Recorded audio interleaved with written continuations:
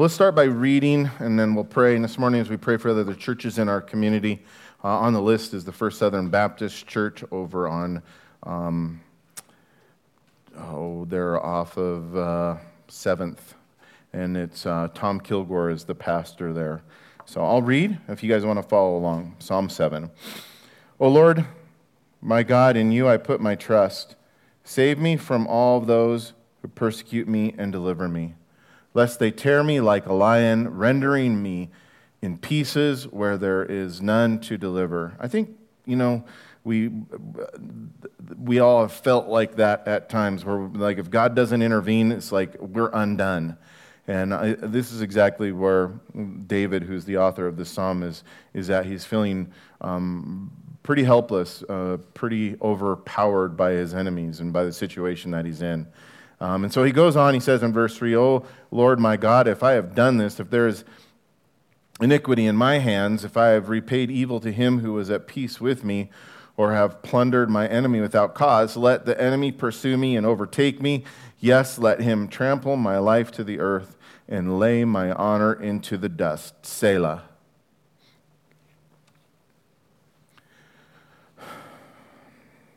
Arise, O Lord, in your anger. Lift yourself up because of the rage of my enemies. Rise up for me to the judgment you have commanded. So the congregation of the people shall surround you for their sakes. Therefore, return on high. The Lord shall judge the peoples. Judge me, O Lord, according to my righteousness and according to my integrity within me. O let the wickedness of the wicked come to an end, but establish the just for the righteous. God tests the hearts and minds. My defense is of God, who saves the upright in heart. Verse 11, God is a just judge. God is angry with the wicked every day. If he does not turn back, he will sharpen his sword. He bends his bow and makes it ready. He also prepares for himself instruments of death. He makes his arrows into fiery shafts. Behold, the wicked brings forth iniquity. Yes, he conceives trouble and brings forth falsehood. He makes a pit and dug it out, and he has fallen into the ditch which he has made. His troubles shall return upon his own head, and his violent dealing shall come down on his own crown. I will praise the Lord according to his righteousness, and will sing praise to the name of the Lord Most High. Let's pray. Father, as we study now your word together, we want to continue to offer worship to you, Lord, by bowing our hearts before you, opening our minds and to receive what you have for us, Lord, so that we may grow in the knowledge and understanding of who you are. Father, so that we might glorify you by the lives that we live, and Lord, by being honest with ourselves and with those around us, Lord, not only of who we are, but of who you are to us. And Lord, we learn more about you as David writes in this psalm, God, about your person, about your love for us, and God, about the fact that you're a holy and righteous God. And we're thankful for that, Lord. And we're thankful, Lord, that you're also merciful and long-suffering, and we see this as well. Lord, we know you to be a God who loves us. And Lord, as we think about this time of year when you sent your son Jesus as a little baby in a manger, as we remember that, remember why he came and what he came for and how he came, you, God, being fully God, fully man, coming in the flesh, Lord, to do a work that we could not do, to offer us forgiveness of sins as you paid the debt that we owed, Lord. We're grateful. And Lord, we're hopeful and we're encouraged. And Lord, we're encouraged not only because of what we've received, but we're encouraged, Lord, because we know that the same gift of eternal life and forgiveness of sins has been made available to the whole world, to whosoever shall believe. And Lord, we think of our own loved ones and our friends and our family members, God, who are still walking in opposition to you. And we pray, God, that you would draw them to you. Lord, that they would repent, that they would know that you're a just God, but you're also merciful, desiring, Lord, that none would perish. And Lord, as we lift up the other churches in our community, today we pray for the First Southern Baptist Church and Pastor Tom Kilgore. Lord, we're thankful. He's been in the community for many years, Lord. We know that even before he was a pastor of a church here in Canyon City, Lord, that he is a military chaplain. And so, Lord, we pray you continue to bless him and his family. Lord, we know he struggled with health concerns over the last few years, so we pray that you would heal him or continue to do a healing work in his body. Strengthen him, Lord, for the work that you've called him to. And, Lord, we know that he loves you and loves your word, and so we pray that you give him strength today to teach your word. And, Lord, and that many would hear and be saved. In Jesus' name we pray. Amen. Okay.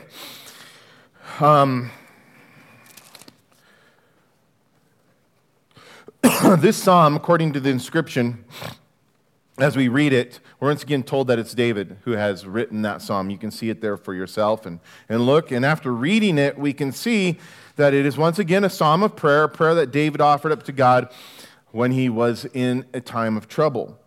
And so the psalm contains a couple of things. It contains both the cry and the anguish of David, as I kind of pointed that out in the first two verses, as we hear David speaking about the fear that was ahead of him in regards to his enemies. But we also hear the shout of confidence in God's deliverance. And I think that's the case with many of the psalms, and that's one of the reasons why they appeal to us and they appeal to me, in that there's always this but God moment. And so even in the midst of this anguish and this pain and the suffering and this doubt and confusion, David cries out in faith and confidence in God for God to deliver him. In this scripture, it also tells us that it's a meditation. This is the first time that this word is used in Scripture, that it's a meditation of David. And the Hebrew word that is used here is shigayon. And this word it's only used once in all of the Psalms, and it's only used one other time in the book, in all of Scripture, and it's in the book of Habakkuk. And there's a prayer of Habakkuk the prophet in Habakkuk chapter 3, verse 1 and on. And I would encourage you on your own time this week to go and read that prayer and understand that it's a prayer of meditation. That prayer is classified with the same word that David uses here as a psalm of meditation for what we're reading. Now, the exact meaning of the word shigayon is kind of debated, but most people think it's used to describe this psalm as a psalm, really just a passionate psalm, a psalm with strong emotion, specifically emotions that are tied to someone who's crying out in the midst of their wandering. And I think we all have felt like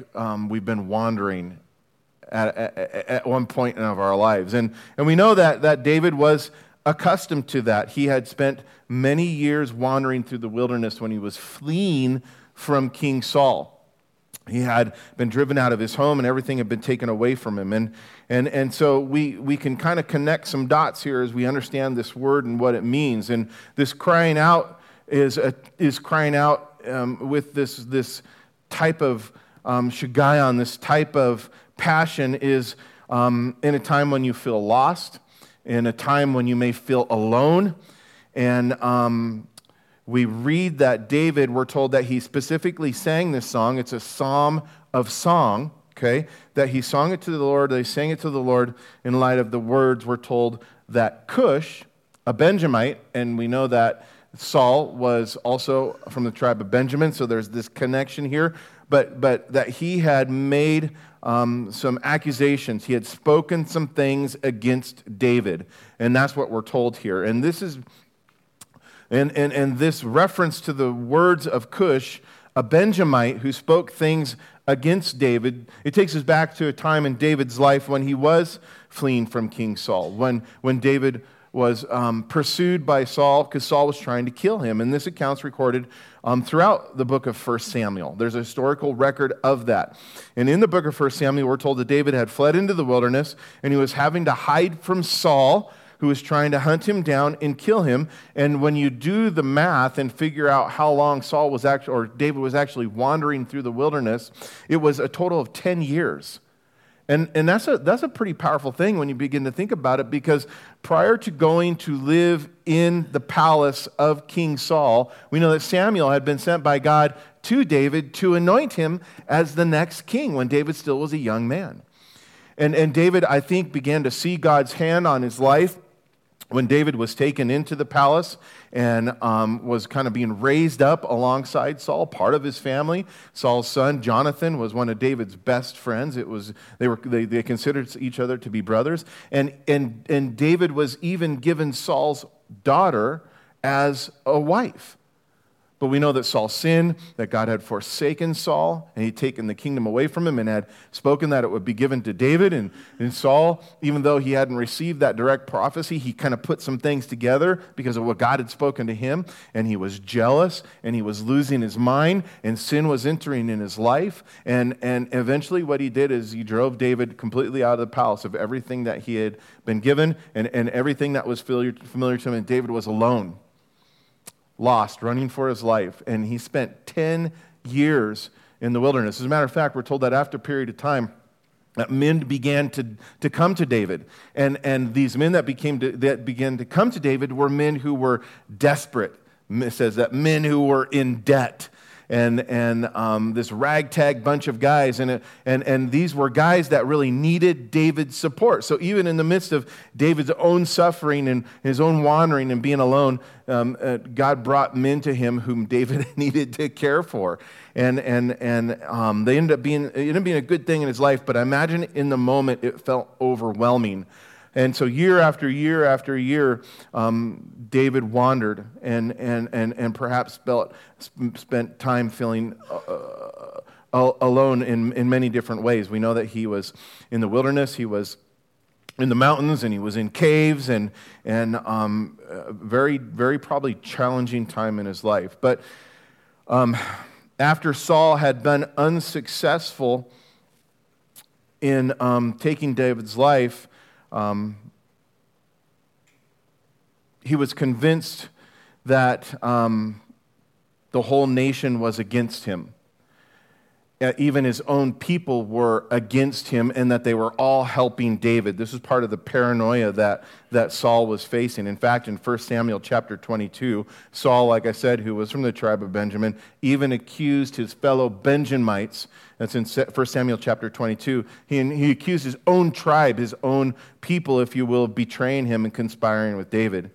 And when Saul addressed these Benjamites in 1 Samuel chapter 22, we see there that he's talking specifically to a group of them who had been serving him as their spies, as his spies. They had a group of men who were going out trying to hunt David down. They were spying, and they were reporting back to him about David and about where David was at. And even though these evil men were unsuccessful in tracking David down because God was for David, even in the midst of his wandering, we know that they began to slander David's name by spreading lies. They were trying to cover their own failures in being able to track David down, and so they would lie to Saul about David and what David was plotting and what David was saying and what the people were reporting. And we know that Saul continued to believe these lies. He just kept building evidence after more evidence to harden his heart and to come after David, and harden his heart not only against David, but against God primarily. And so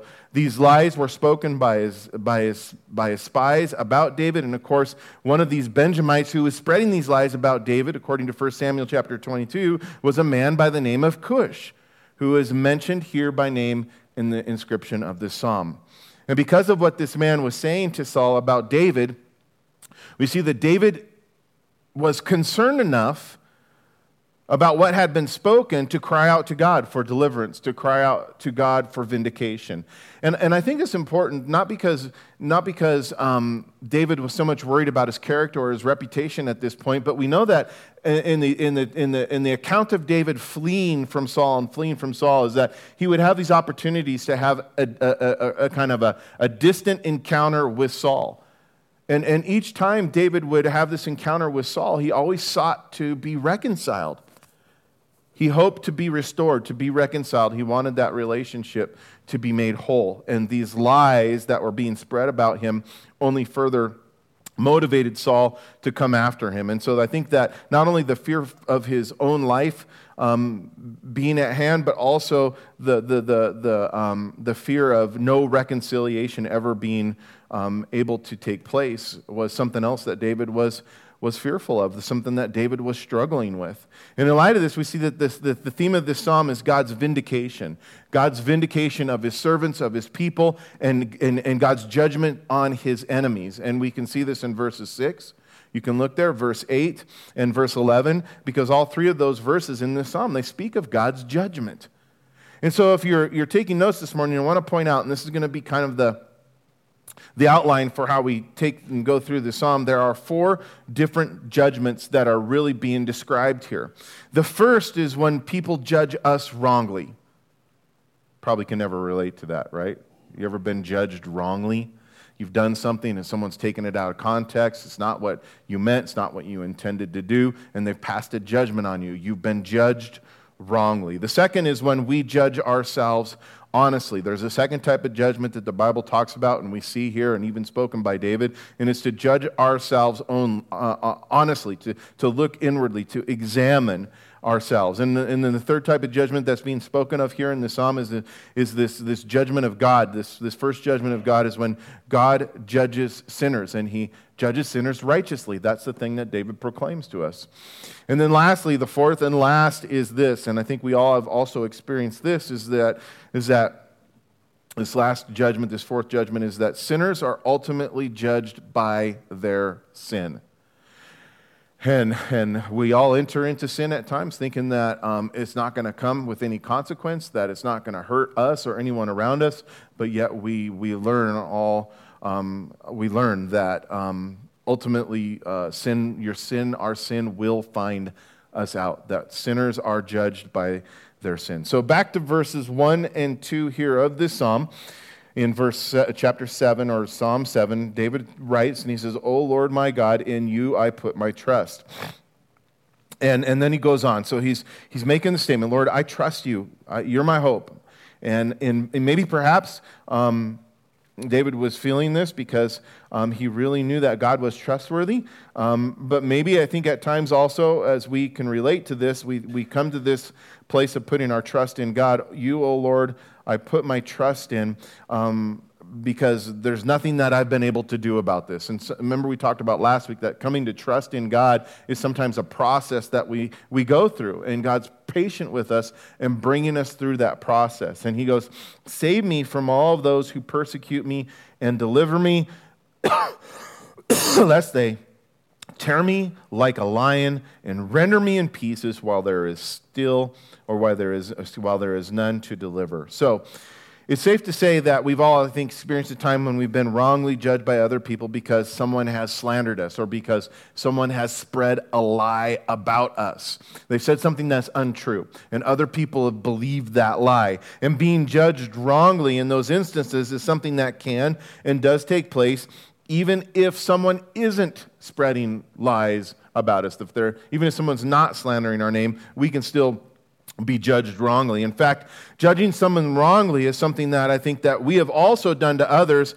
When we begin to think about how maybe that's been done to us, we can also think about how we've done that to others when we've judged others wrongly. And because of this, there's many warnings, I think, given to us in the Bible that tells us how we must exercise humility. It's not that we're not called to judge. Lots of times people in the world will say, they look at Christians and they'll be like, you can't judge me. You're not supposed to judge. Christians are so judgmental. Well, there's a difference between judging and being judgmental. And really what people are saying when they're talking about being judgmental, the word condemnation is probably what is really coming to mind, when you're being condemned. That's different than making a judgment. And we're called to make judgments. We're called to exercise judgment. It's a right thing to do, but when we do so, it must be with humility. It must be with this attitude to seek to know the truth. And to exercise caution in doing so as we first examine ourselves before we ever pass judgment on others. And if you want to see a good example or a good instruction on that, go to Matthew chapter 7. And Jesus speaks about that there and how to do that. And when these things are not heeded, when we're not exercising humility, when we're not seeking to really know what the truth is, when we're not first examining ourselves, right? When we're not taking heed to these things, what happens is it's easy to make wrong judgments of others. it's real easy to judge others in a wrong way. And the main reason for why wrong judgments are often made is because ultimately no one can see into the heart of another person like God can. Furthermore, many people simply choose to believe the lies and the slanderous things that others say without ever checking to see if what is being said is true. That's called gossip, right? And sadly, this was the case for David because Cush and these other Benjamites, when you read the account, they lied about David. And Saul was even, as a result, he was even more motivated to persecute and to pursue David. He didn't care about the truth. And these guys knew that. And they were fueling this fire that had already been lit, this rage against David. And even though David was physically fleeing from Saul through the wilderness, through the mountains, and into caves, we see here that he had fled, I think, to a more important destination as he talks about fleeing to the Lord. And that's a good thing, fleeing to the Lord for refuge in order that he might be delivered. And David did so because he knew that if there was anyone who knew the truth about the false accusations that were being made against him, it was God. And that's a good reminder this morning, because if we find ourselves in this spot where someone's lying about us, gossiping about us, slandering our name, saying things that are not true, even though no one else may know the truth, guys, the most important thing is that God knows the truth. And that's who we go to anyway. And because David knew that God knew the truth, what he did then was call out to God for help.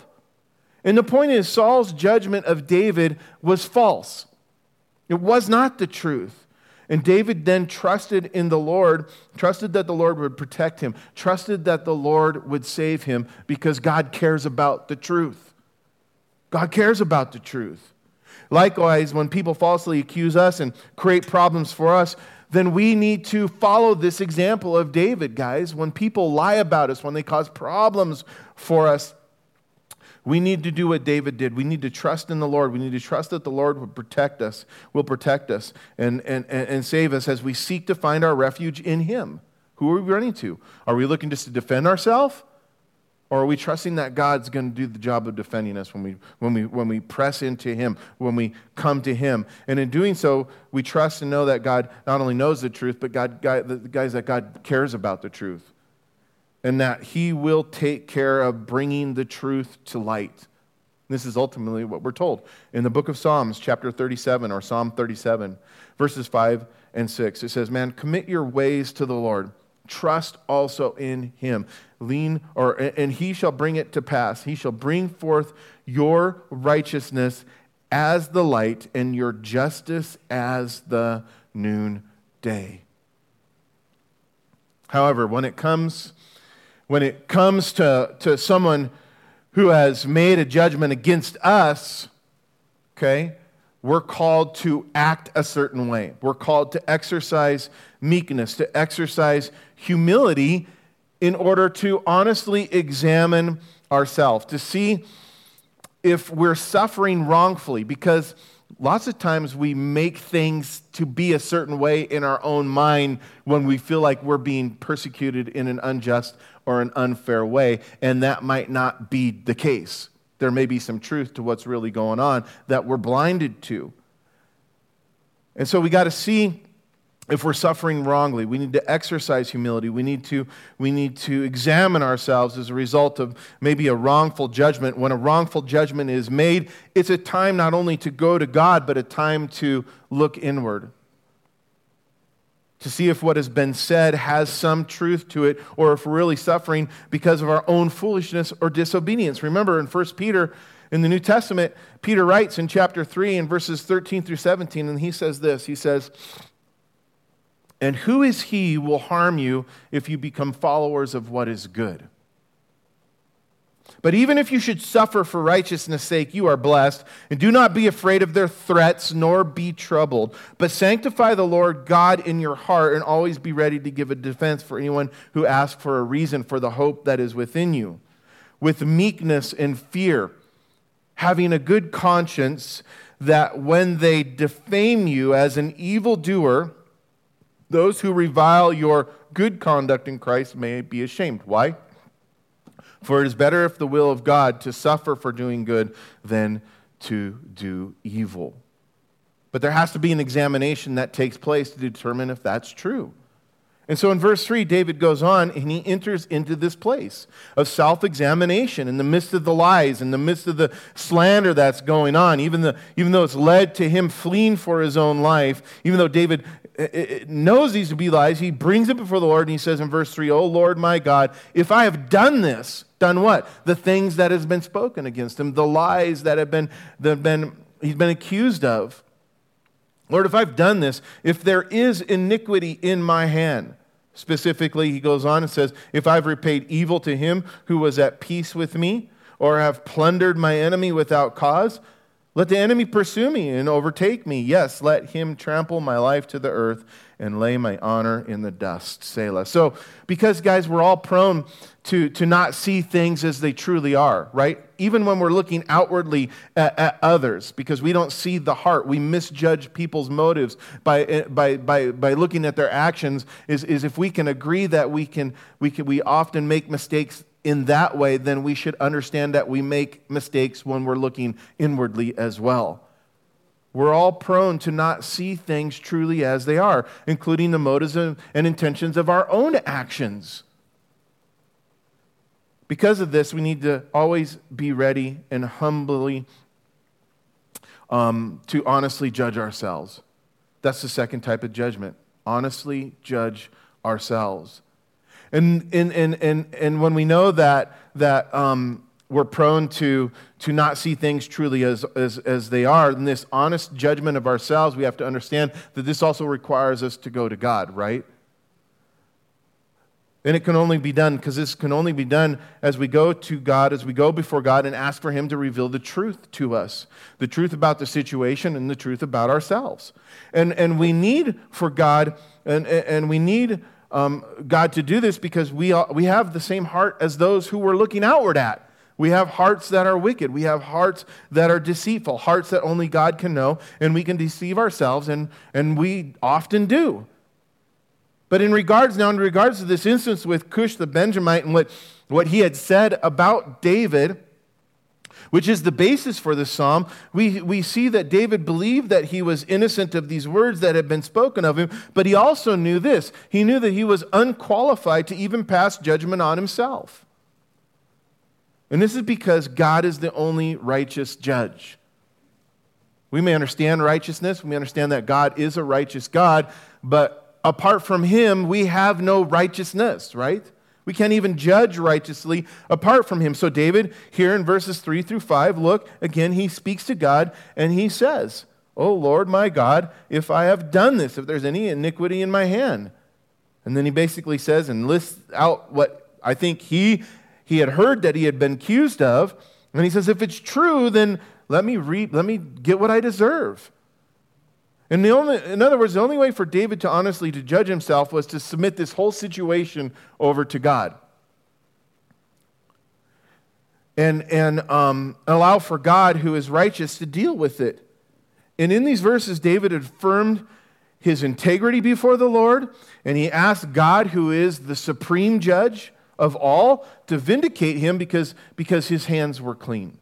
And so David still affirms to God what he believes to be true, but he lays it down at the feet of God. So in that we got to see David wasn't claiming to be sinless, but he was rejecting the idea of some kind of moral equivalency between himself and his enemies, and he was claiming this, to be innocent of the crimes that he was being charged of, the lies that were being spoken of him. So the question is not whether David was morally perfect when he speaks in these ways that we read here, but whether he was innocent of some kind of particular slander. And from what we read here in verse 3, it appears that the nature of the charges that were brought against David by Cush was that he had returned evil for good, that someone had done good, and David then returned evil. He took advantage of that situation and exploited it for himself. And then also that he had taken unjustly and without cause and taken up arms against his enemies. And some people think in relationship, as you read this out and look at some of the historical accounts and knowing David's position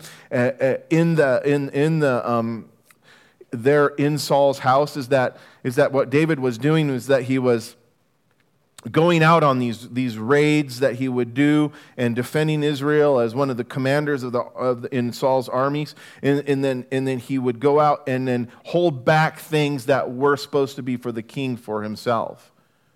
And some kind of conclude that's part of what was going on in relationship to how this was connecting to Saul. And in light of this, David, he claims to be blameless, not only in his motives, but also in his actions. And we should remember that this is how all of us have been called to live.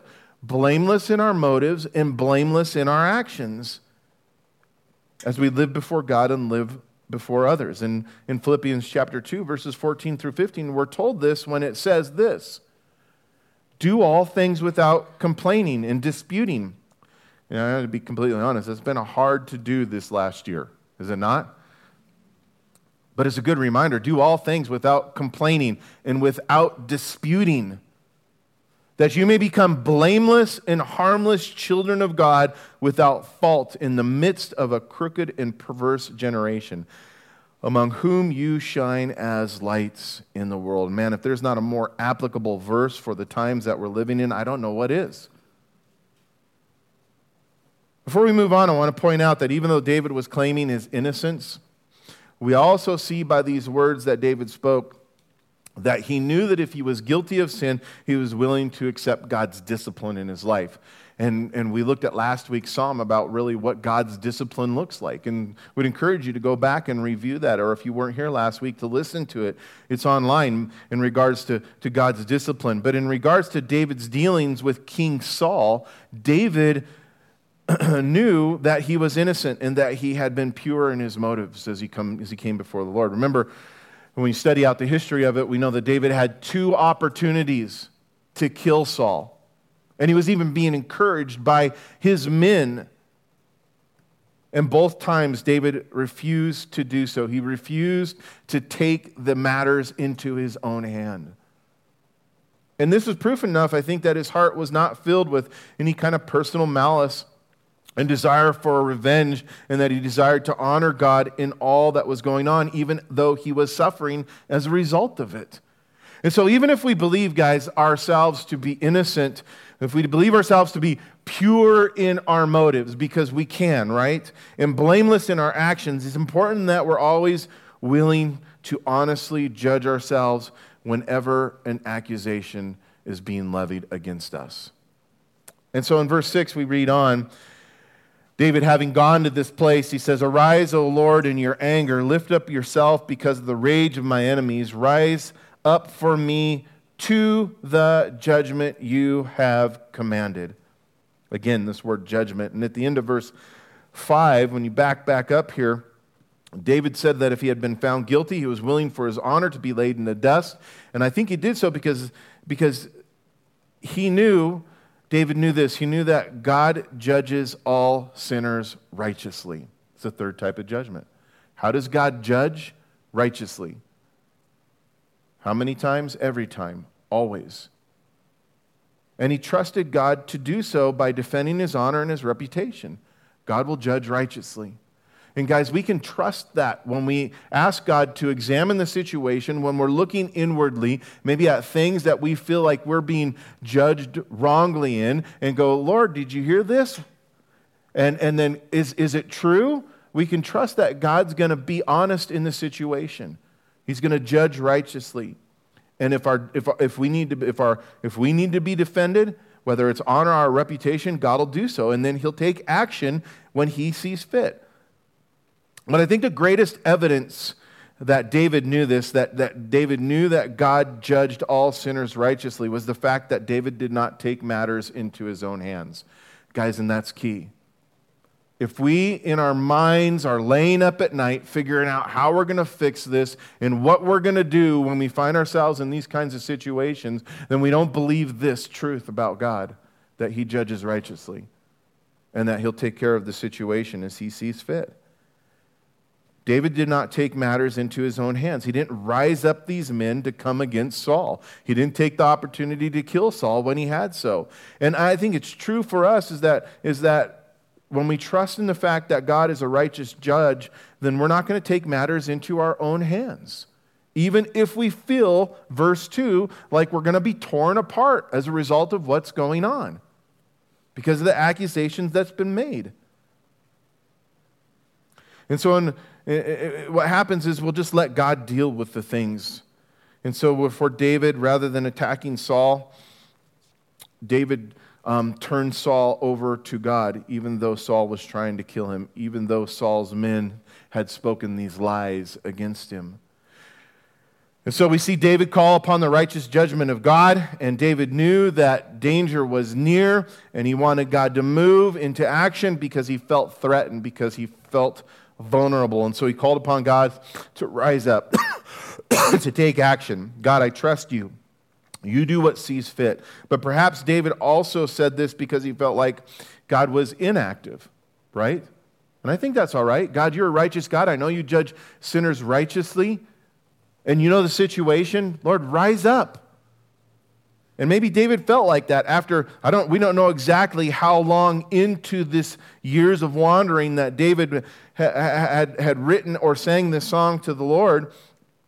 But I think we all feel that way because we want God to operate on our time schedule, to take care of things in the time frame that we see fit. God, now's a good time. And we, like David, I think David could have felt like God was not taking action, that God was taking too long to deal with the situation. And I think when I look at David and what he went through, I think 10 years is a long time. But even in those 10 years that David was fleeing for his life, that he was enduring all these lies and slander, that God was doing a good thing, was he not? God was preparing David to be king of Israel, teaching him how to be a sacrificial leader, how to trust in him. And in those times when we think that God's taking too long to deal with the situation, we need to remember that God's doing a good work in us. He's not just letting people get away with their sin. The truth of the matter is when we're being falsely accused and are unjustly suffering as a result of others and what they've said about us, it can seem like God is either doing nothing or he's taking way too long to bring forth his righteous judgment. And I don't know about you, but in those times when God seems active or when I feel threatened or vulnerable, I get impatient because I want things to happen immediately. I want to be delivered. I want the resolution to the situation. I want to be free from the suffering. I want to be exonerated as justice is served. But we got to remember this. Ultimately, not only is God doing a good work in us through that process, but God is long-suffering, guys. God's long-suffering, and he's more long-suffering than us. And we must wait for him to do the work in accordance to his perfect timing. And in his perfect timing, God will judge sinners righteously. Because he's concerned about the other person just like he's concerned about us. And he's working mercifully in their life. And if we don't wait patiently for God's perfect timing, you know what's going to happen? We're going to be tempted to take things into our own hand. God, I've waited long enough. David could have said it's 5 years. David could have even said, God, it's long enough, and then twisted in his own mind that God was giving him the opportunity to take Saul out and to be set free from the situation that he was in. As a matter of fact, one of David's men, at one of the times when David had the opportunity to take Saul's life, one of Saul's men actually, or David's men, spoke that to him, saying, hey, God's delivered him to you. It's your time. And so we have to be careful to go, is it me or is this the Lord? As we go through this process of waiting, not retaliating as we try to handle the situation, guys, ultimately in a way that seems right to us. And that's never a good thing. I love the Bible. It tells us this very clearly. It's not good. There's a way that seems right to us, but its end is death. Its end is destruction. And so in verse 14, David goes on and he says, behold, the wicked bring forth iniquity. Yes, he conceives trouble and brings forth falsehood. He makes a pit and dug it out, and he has fallen into the ditch which he has made. His trouble shall return upon his own head, and his violent dealing shall come down on his own crown. I, David says, will praise the Lord according to his righteousness. Now, that might not be what we expect to read here in verse 17, and I'll get to that in a moment, but he says, and I will sing praise to the name of the Lord Most High. And in these last verses, David closes this song or this psalm of song and points out how sinners, guys, are lastly and always judged by their own sin. They're judged by their own sin. And when you look at the life of Saul and his demise, man, it's a clear example of the truth of what we read here.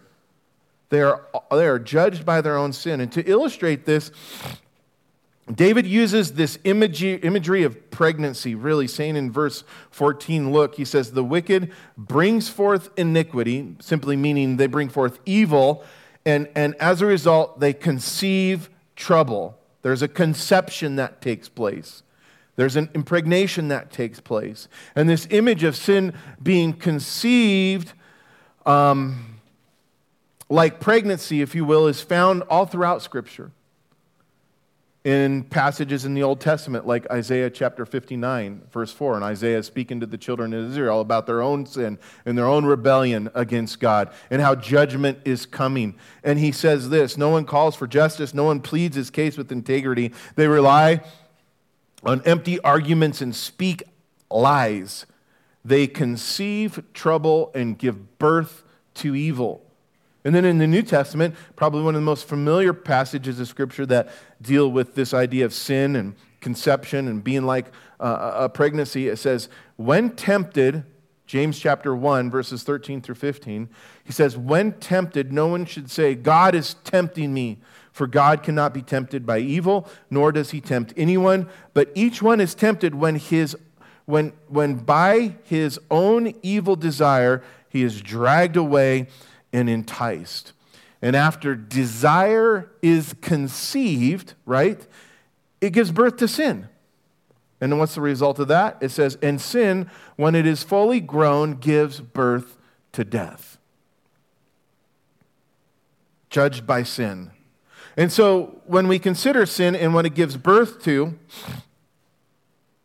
I think there's some things that we can consider. And in light of these passages and others like it, we see that when we enter into temptation, sin is conceived and it will eventually give birth to something that will grow up and destroy us. And the same truth is also explained throughout Scripture with an additional imagery, the imagery of planting a seed, right? A seed that will be sowed and it will sprout and it will grow up and it's going to produce fruit. And in Galatians chapter 6, verses 7 through 8, is one of these passages. It says, do not be deceived. God cannot be mocked. A man reaps what he sows.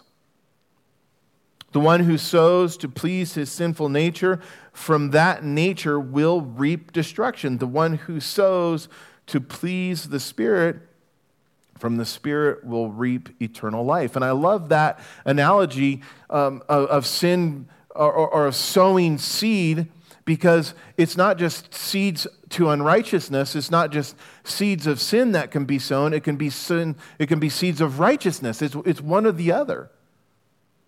And they're going to produce two completely different results. One will be death, but the other will be life. Go read Hosea. Hosea talks about that as well. Sowing seeds of righteousness. And so we consider sin and what it gives birth to and what kind of fruit it will produce. We see that there's this work of divine retribution that is in this world, right?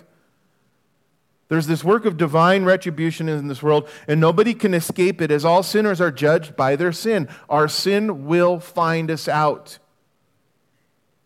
And when we consider this historical account of King Saul, like I was mentioning earlier, and David that's recorded throughout the book of 1 Samuel, we see that Saul's sinfulness and Saul's rebellious ways eventually caught up to him. There was this battle between him and the Philistines. And according to 1 Samuel chapter 15, we know that God had abandoned King Saul. Literally what that means is God had turned Saul over to his sinfulness. God removed his hand of blessing from him. He gave him and left him to his own ways. And even though Saul wanted to kill David, we know from what we read at the end of 1 Samuel in chapter 31 that Saul, who had lost his mind by this time, he ended up losing everything when he was struck by an arrow in battle, and then ultimately proceeded to take his own life by falling on his own sword, the sword by which he wanted to kill David with. And so sinners will be judged by their own sin. The wicked conceive trouble, David writes, and brings forth falsehoods, but he's going to fall into the ditch. In other words, the very ditch or pit that has been dug for you, that the person has wanted to catch you up in, God says that this law of divine retribution that is attached to sin, that person is going to end up being caught in their own snare. What has been devised, the trouble, he says, that has been devised for them or that they've devised shall return upon their own head, their own crowd. And with this final thought, guys, I want to look at verse 17. I want to point out, because we went through this when we looked at the book of Revelation. In Revelation chapter 16, we see it. And then also in Revelation chapter 19, when people and the angels are giving praise to God with the judgment that's being poured upon on this earth, we see that David closes the psalm in verse 17 with this voice of praise to the Lord. But listen, once again, just like what we see in the book of Revelation, it's not because sinners have been judged. It's not like people are going, yeah, they finally got what they deserved. And that's a reminder for us, because we can be like that. Yeah, I tried to get me, but you got yourself. Knew it. We're just waiting on God. That's not it. That's not why David's praising the Lord. He's not praising the Lord because sinners have been judged. He's praising the Lord. He's given glory to God because the righteousness of God has been magnified through God's judgment. The righteousness of God is revealed. The holiness of God is revealed. And that's what we see also in the book of Revelation over and over. Righteous and true are your judgments, O God, they say. And the fact that people are ensnared by their own sins and ultimately judged, it should not bring any kind of joy to the hearts of believers, because this is not something that God rejoices in. God does not rejoice in these things. But like David, though, we shall give praise, we should give praise and glory to God for his righteousness, and because he is a holy God who justly judges sin. The worship team wants to come up. I want to conclude with this, with that in mind, because people read things like this. Unbelievers, and maybe even us this morning, read about the judgments of God, and we can somehow conclude that God's unloving. But a loving God is a just God. And I want to conclude by reminding us this. We have the New Testament as well as the Old Testament, and we have to read them together. And what we know is that God had prepared, and God had planned, and God brought forth his plan by bringing his Son to die for the sins of the world, ultimately, right? All sin and all unrighteousness, God gave his own Son to die for the sins of the world so that he might uphold his own holy law and in the same time offer mercy and grace to anyone who will believe. And many people today, guys, tell me if I'm wrong, but I think I'm right. Many people today don't like the way God's running things. People don't like the way God's running his universe. But as the famous writer and poet Dorothy Sayers said, she wrote these letters to a post-Christian world. This was in 1969. It blows my mind. Okay? Letters to a post-Christian world in 1969. This famous author and poet, Dorothy Sayers. She said this. She said, for whatever reason God chose to make man as he is, limited, suffering, and subject to the sorrows of death, he, God, had the honesty and the courage to take his own medicine. And we know that to be true by Jesus' death on the cross. where the law was fulfilled, the judgment was poured out upon Jesus Christ. And as a result of that, the debt that we owed, the judgment that we deserved, was taken, and we were given mercy and grace and forgiveness for all of us who will believe. Father, we thank you, God. You are a righteous judge. We thank you, God, that you've set us free from sin so that we can live free in you. We can have victory over the sin that used to so easily ensnare us. And God, as we think about these judgments that David spoke of, whether it's in the context of people speaking lies and wrongly judging us, or Lord, when we wrongly judge others, or your righteous judgments, or how we're called to judge ourselves, Lord, to examine ourselves, or the fact that when we sin will find us out. There is discipline. There are consequences. Lord, whenever we consider these things this morning, Lord, wherever we're at and whatever we're going through, I pray, God, that we would turn to you. Lord, that we would not try to handle any of these things on our own. God, that we remember that you have great love for us, and that ultimately, Lord, even if we're guilty, which we are, in some way and in some fashion, in all these instances, Lord, we're guilty and we deserve what you don't give us. And we don't deserve what you have given us, Lord, your Son Jesus. But Lord, we understand that you love us and that your grace is here for us. And Lord, when we realize that truly in our hearts, Lord, I pray that we would be those who are willing to show grace and mercy and forgiveness to those around us. Lord, that we be reminded of the fact that you've called us to love you and to love others in the same way that you've loved us. Lord, help us to trust you like David trusted you in this psalm. Help us to give praise to you, Lord, when we see your righteous judgments that reveals to us the type of God that you are. Lord, we love you and we praise you in Jesus' name. Amen.